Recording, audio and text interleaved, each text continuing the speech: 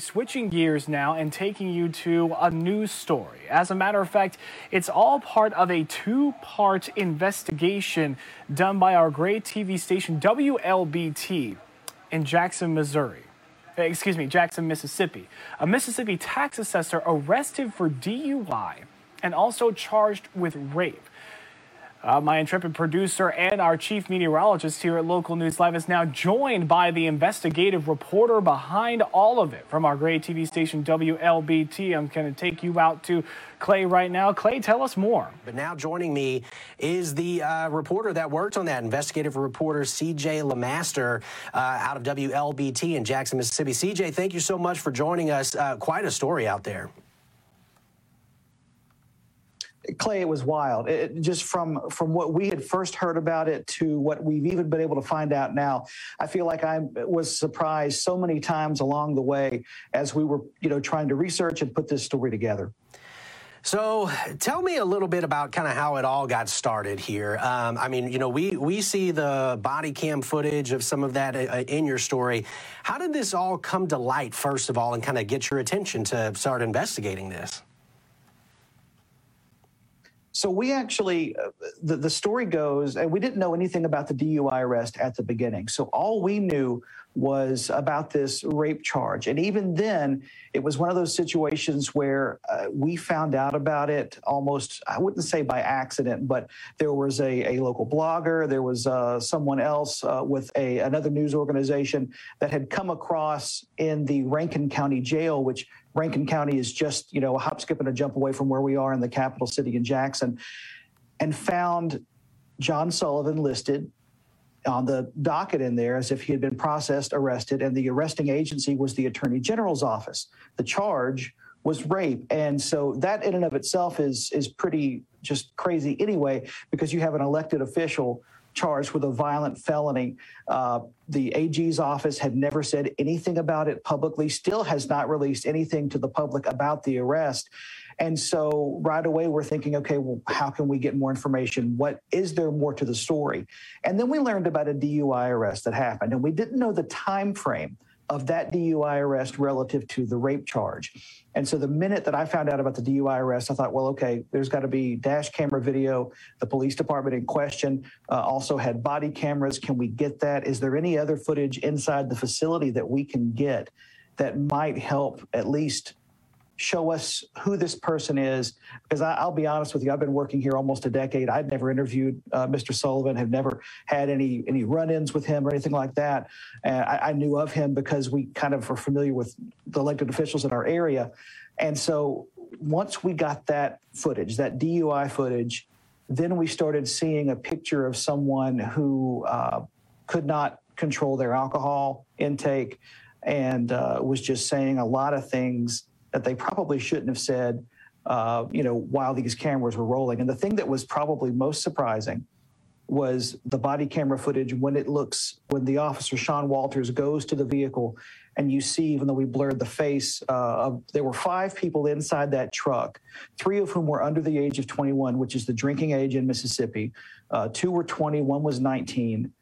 And so you have a 52-year-old man, elected official, at 2 in the morning, with people in his vehicle. All 6 of them cannot drive. They're too drunk to really drive. What are they doing? What's going on? Right. And, one of the things that stood out to me, CJ, was right off the top of this story that we're getting ready to run, which is part 1 of your investigation. You can kind of tell something's immediately wrong whenever it appears Mr. Sullivan says, the officer asked him, what'd you have to drink? And his response was Tito's and vodka. And I was thinking to myself, well, that's kind of the same thing. So you can obviously tell that he's a little confused and perhaps even intoxicated there.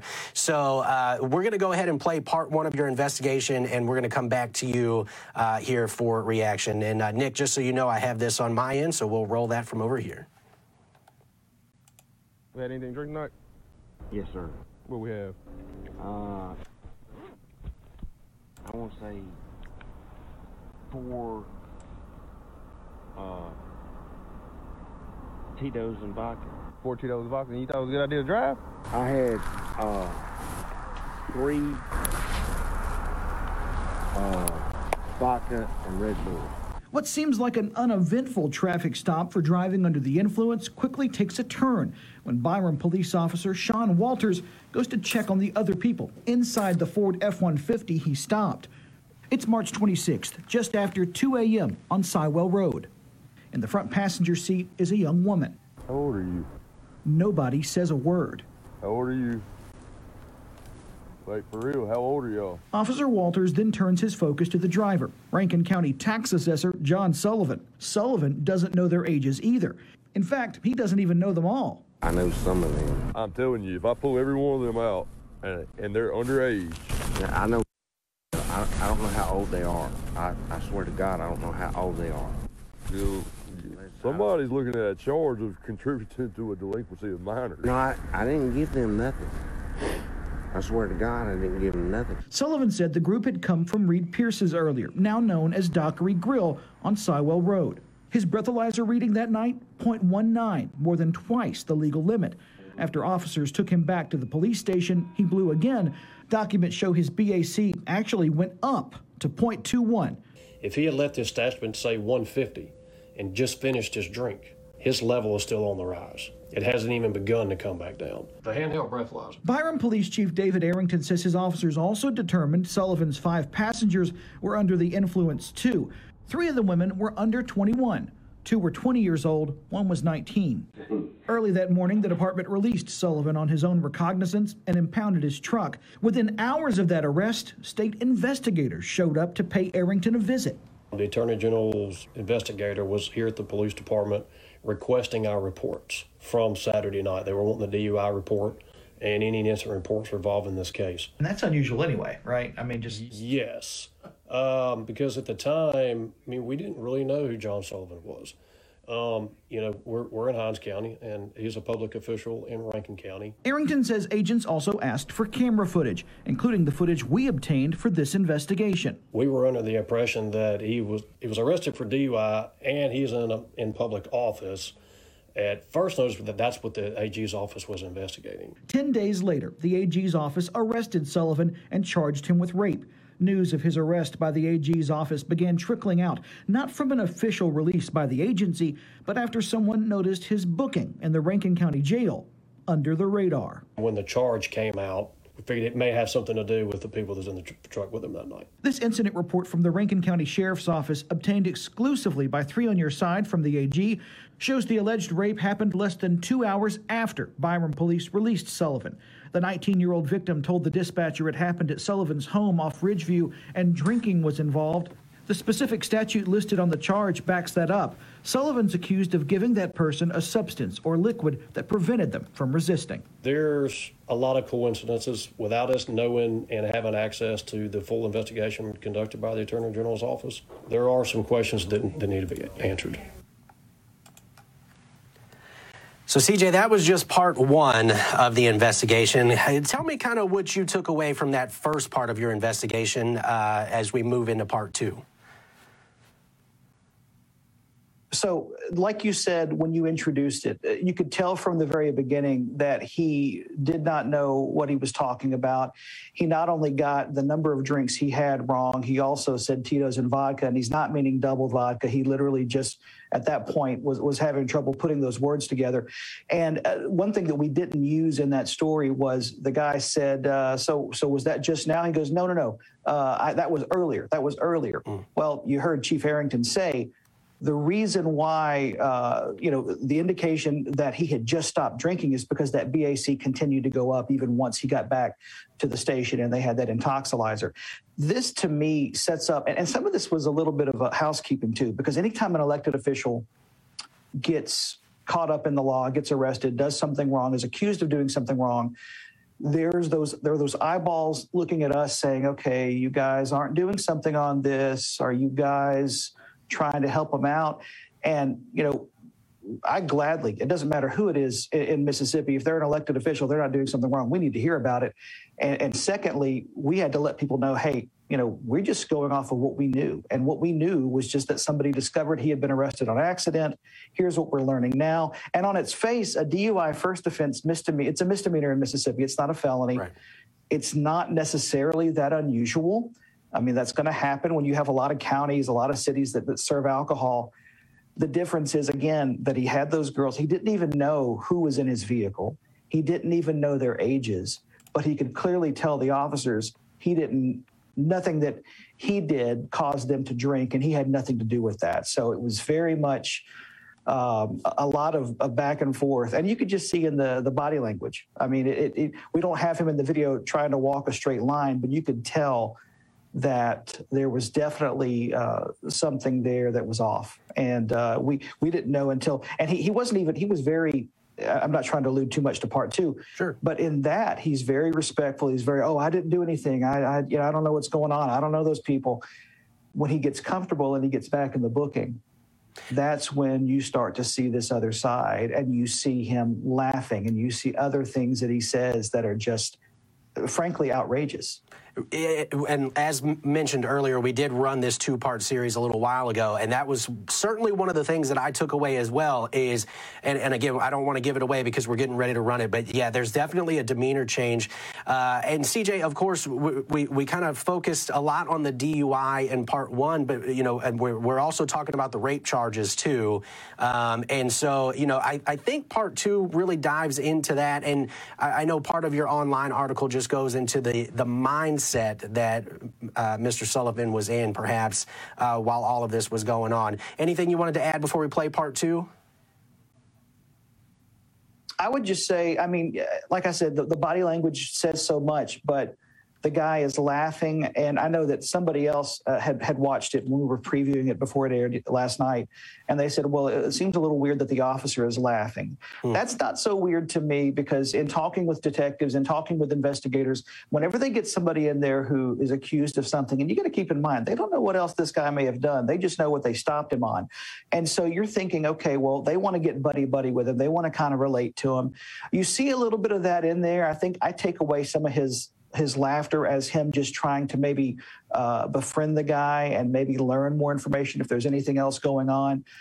But the other part of that, too, is there are a couple of times, and not to give it away, where it seems like the officer was trying to make a concession to Mr. Sullivan.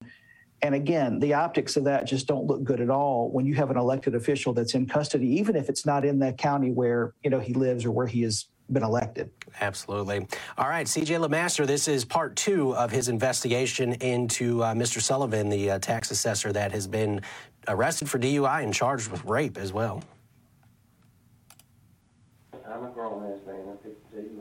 I know that I'm 3 on Your Side reviewed dash cam and body cam footage during John Sullivan's DUI arrest to try and answer questions about what happened that night. But this surveillance video taken during Sullivan's booking showed just how chatty he was 2 hours before he would be accused of rape. More than once, Sullivan made reference to having sex in a hot tub, even involving the people inside his truck that night. I poured him in my hot tub and steamed. He also called himself a professional drunk and mentioned other law enforcement officers, including an elected official, to try and get out of that DUI arrest. I'll text Dean Scott and I'll text Brian Bailey. I know they don't mean to you. No, I'm just telling you, this is bad, and it just is what it is, and I'm guilty. Sullivan pleaded guilty to DUI first offense and paid an extra fee to have it non-adjudicated, meaning it won't go on his record. In all, he paid more than $1,700. A judge also ordered his license restricted and had an interlock placed on his vehicle.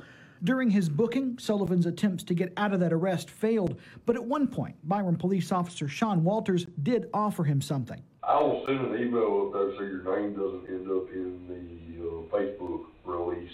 We checked the department's Facebook page. Sullivan's name wasn't mentioned at all. But Byram Police Chief David Arrington says Sullivan's arrest wasn't included in their Facebook post because at that point his arrest was part of an ongoing AG investigation. His officers also couldn't charge Sullivan with getting his 3 minor passengers drunk because they couldn't prove it. But those same passengers told investigators they got their drinks from Dockery Grill. We conducted an undercover operation at Dockery Grill, and we utilized 2 juvenile females in an attempt to purchase alcohol from the bartender. Byram police then arrested and charged the bartender, Joshua Burks, with contributing to the delinquency of a minor.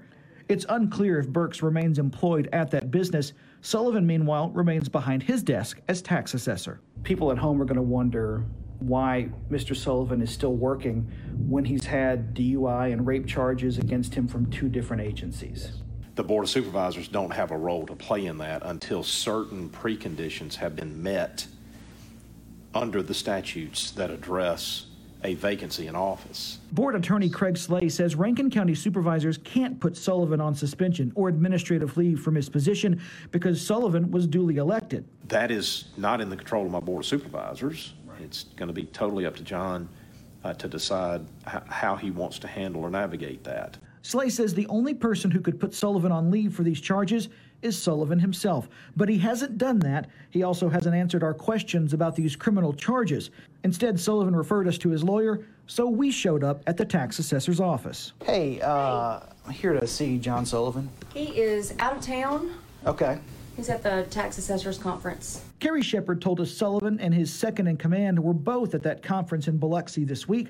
Sullivan's lawyer, Merida Coxwell, declined to comment on the case. It's dark. Meanwhile, Arrington maintains his officers did everything by the book, saying most people arrested on first offense DUI are released on their own recognizance unless they have warrants or other charges pending. But something still haunts him about that whole situation. Is it possible that one of the females that we encountered could be a victim shortly after he was released from the Byron Police Department?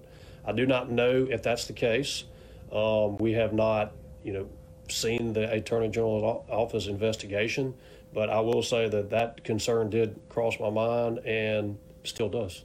One more thing, Sullivan has never publicly addressed these charges, but during his booking in Byram, he did address his future in office. I'll send an email to my chief and ask him not to release your information. I appreciate that. That way it doesn't look, like we're done. It's going to look bad, but I'm good. Like I said, I ain't running for re-election. I got a year and 10 months. So if you're going to catch me, this is when you need to catch me. You ain't going to catch me again, though. You ain't going to catch me again. That was kind of something that I'm still struggling with that particular line there, CJ. Is he saying that he's going to get his act together, or is he saying you're literally not going to ever catch me again? That was something that kind of stood out to me as a question. Well, the latter certainly isn't true, because just a few hours after, and not even a few hours, but just less than 2 hours after he was released from the Byram Police Department, then of course that 911 call comes into Rankin County about this rape allegation. So, yeah, it wasn't much longer before he found himself again embroiled in a criminal investigation. But the thing to remember, I think, too, is that the body language here, the confidence he displays in there in saying these things, and one could argue, well, that's just because he's under the influence. But it does seem to suggest that this may be the first time he's gotten caught, but it may not be the first time that, he said he was a professional drunk. He said he was a professional alcoholic. And there's a part that I did not put in the story where he said, I'm a professional drunk, probably an alcoholic. And Walters says, well, we can get you help for that. We can help you out. I'm good. Right. So he understands that he has a problem where this is concerned. He just hasn't gotten caught. And we don't know. This happened in Hinds County. He lives in Rankin County. As far as whether or not he has a history of anything in Rankin County, we don't know. We're looking into that. But I can tell you that the biggest takeaway for me for this was just the brazen nature of just some of the things that he was talking about. It just, you're calling the people you were just riding with, whores. Right. That's incredible that somebody would be that brutally honest with a law enforcement officer just sitting right there after they had already blown a .21. It seems, and again, just kind of going back to his confidence level, it almost seems as if he thinks, I'm a tax assessor, I've got some connections, this is going to be okay kind of thing. It kind of came off that way, right? Yeah, he name dropped not just the Rankin County Sheriff, he name dropped the Pearl Police Chief. Pearl is one of our bedroom communities outside of Jackson, probably about 15, 20 minutes away from where he lives. And he also said, we didn't have this in the report, but he also said mentioned, he name dropped his brother, who is Pat Sullivan, who is a mayor of Richland, which is not far from us either, another bedroom community, so another connection. None of those, again, seem to hold water. And so I saw some of the Facebook comments, people were saying, well, I don't understand why he was released on his own recognizance. Well, there's a couple of things there. One, it's first offense DUI, misdemeanor in Mississippi. In most cases, unless they have pending charges as the chief, and as we said, they let that person go. They will even let them drive their own vehicle or let their vehicle go if somebody with them is sober. The fact that his vehicle was impounded, which we said, I think in the first part, shows that nobody with him was able to drive. Somebody picked all of them up. And from there, we don't know where the evening ended. We just know what the report says. He's got about 100 acres out in the county where this allegedly took place, according to the caller. And, at this point, we don't know anything else. We just, the victim has not come forward. I rest assured the AG's office is looking into this very seriously. But the other part of that that's probably shocking is that, elected officials can basically, I don't say they do what they want, but there's nobody to say, hey, you're on administrative leave, you're on suspension, you're, going to be reprimanded for this. And he's his own boss. And that's that was one of my questions that I had is, so as of this moment, now he's obviously under investigation for another criminal offense. So is he still technically not on administrative leave? He never was. So he's always been, he never, to my knowledge, never took a day off. Excuse me. When I talked to the board attorney, Craig Slate, he said, very quickly, there's nothing we can do about that. That has to be up to John. John has to make that decision. I apologize. Oh, no, it's okay. But the interesting thing about that is that, in Mississippi, state law says that if you're found guilty or you plead guilty, convicted of a felony other than manslaughter, which there's probably a separate statute for that, you're removed from office immediately. It doesn't matter. If the only other way to really remove someone from office is to go through the petition process, and you have to have a certain percentage of the electorate in that area. And then, of course, at some point, I believe it goes to the governor. It is a convoluted process, and from what I've understood from talking to legal experts, it's convoluted for a reason, because it needs to be difficult for the public to be able to do that so that it's not just done haphazardly in the state. So that's the only real path forward. I don't know what's going to happen in the year and 10 months that he has left in the job. I can tell you that what we found, and somebody asked this, they said, well, why is the AG's office even involved? They were kind of wondering that. Right. So it happened in Florence, which is a small town in Rankin County. When Rankin County got the dispatch call, it was within hours that the decision was made by the sheriff, Brian Bailey, to call the AG's office in because it's another Rankin County elected official. We talked to him on the phone about it. He said, look, there's really no way that a sheriff can win in that situation. You can't, there's a perception of bias regardless of where the investigation goes. It either looks like you're siding with him or you're out to get him. And so Sheriff Bailey said, well, we just passed it off to an independent agency, just like you do with an officer-involved shooting. Right. You bring an independent agency in to come work it, then there's no perception of bias. And that's the best thing that could have happened in this situation. So, that's one of the things, too, is, because of that, there's probably a lot more information that we probably could have gotten from investigators locally that we're not going to be able to get now because you have a state agency involved. But certainly the hope and expectation is that it will be a very thorough investigation. And if there is a history of this, or if there are other things that we weren't privy to from our investigation, that we hope that it will come out soon and the public will be able to see it. Because frankly, I almost feel like it's heightened. If this happens to somebody, John Smith, then certainly you want people to know about it. When it's an elected official, I feel like it's even more pertinent that people need to know what's going on. And that's part of the reason why we felt like this was, from the very beginning, we had to get this out there, because people deserve to know. It doesn't happen in most cases, but sometimes the people that you elect in some ways live very different lives than what we think they are living. CJ, my last question that I have for you here is basically what's next? We have some court appearances coming up and things like that? Well, so at this point, we really don't know what's next on the court side. We don't have any documentation that shows any of this being filed. I would think that a grand jury indictment would likely come at some point. I don't know if that process has started. They may still be in the investigation phase. You have to think, in terms of when this happened. It happened on the 26th of March. He was arrested on April 5th. And then now here we are 3 months later. We would expect to hear something at some point. The last time that we checked with the AG's office, they said that they could not comment on or even confirm whether or not they were investigating. The fact that they released documents to us through public records requests shows that they have these documents in their possession, which shows that they're investigating. Right. But we don't have anything outside of that. Certainly, follow-ups will be, as this goes through the court system. Also, too, whether or not other people, come forward to kind of give some perspective about what happened that night. And certainly, we welcome that. Anybody that wants to reach out to us can certainly do so on Facebook and that kind of thing. It's invaluable that we have people out there who know that things like this are happening, and sometimes it's so incredibly frustrating when they turn on the news and they don't see it. And they're like, well, wait a minute, what's going on? I know this is happening in my county, or I know this is going on.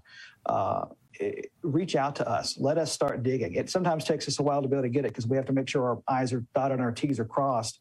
But certainly, we want to make sure that we shine a light in these situations where, unfortunately, we had no idea the depth of any of this. I mean, we found out, honestly, the time frame between the DUI arrest and the rape charge. We didn't find that out, or the allegation of rape, I should say, until a week before the story aired. I got that document from the AG's office, which was a sheriff's office incident report, and that was the first time we knew it was even on the same day, and much less, within a couple of hours, which shows that we saw where he was mentally before that happened. Absolutely. Just so you know, in case you're just now tuning in, you will be able to rewind this and watch this whole live report on Facebook. But we are joined by CJ LeMaster from WLBT out of Jackson, Mississippi. That's our great television station there in Jackson, Mississippi. Worked on a two-part series of tax assessor Jonathan Sullivan, who was arrested for DUI and later charged with rape. And he was just breaking down that whole story. CJ, we greatly appreciate your time today. I know you're a busy guy because you're working on a story for today as well. So I think I've taken up way too much of your time to begin with, but hey, we certainly appreciate you joining us today. No, it's fine. It really is. And I want to add one other thing, if I could, just real quick. Yeah, absolutely. Clay, and again, just to give a little perspective. So the playing devil's advocate. So if he was able to be if he put himself on administrative leave, the board attorney, Craig Slay, said something interesting to me during our interview. And he said, the way the statute is written, somebody can also be removed from office if they are basically being in dereliction of their duty. They're not performing the job duties that are associated with what they're doing because they're being paid taxpayer dollars and they're not doing that. So in effect, if he was to put himself on administrative leave, the irony is that there could be a very real chance of him being removed, because if he's sitting at home when he should be performing the duties of the tax assessor, he's not performing his duty from a Mississippi statutes standpoint. That's a very good point, actually. And so maybe this saga is not quite over. I think it's far from over, in fact, as I'm sure we're waiting to learn more information each day. So, CJ, again, thank you so much. We appreciate your time. And, of course, as I just mentioned, you can certainly go back and watch this if you are just tuning in on the tail end of this report. But, CJ, we're going to let you get back to it there, as, again, I know you're working on a daily assignment for today as well. Thanks again. Thank you, Clay. All right, Nick, so there you have it, the full breakdown there of this story that we've been running. It is one of our top stories here at Local News Live today. A Mississippi tax assessor has been arrested for DUI. There's a two-part series or a two-part investigation on that. Now has been accused and charged with rape. And, of course, we will continue to follow that here at Local News Live, and WLBT and CJ LeMaster will continue to very closely follow this story. Nick, we'll toss it back to you in the Local News Live headquarters.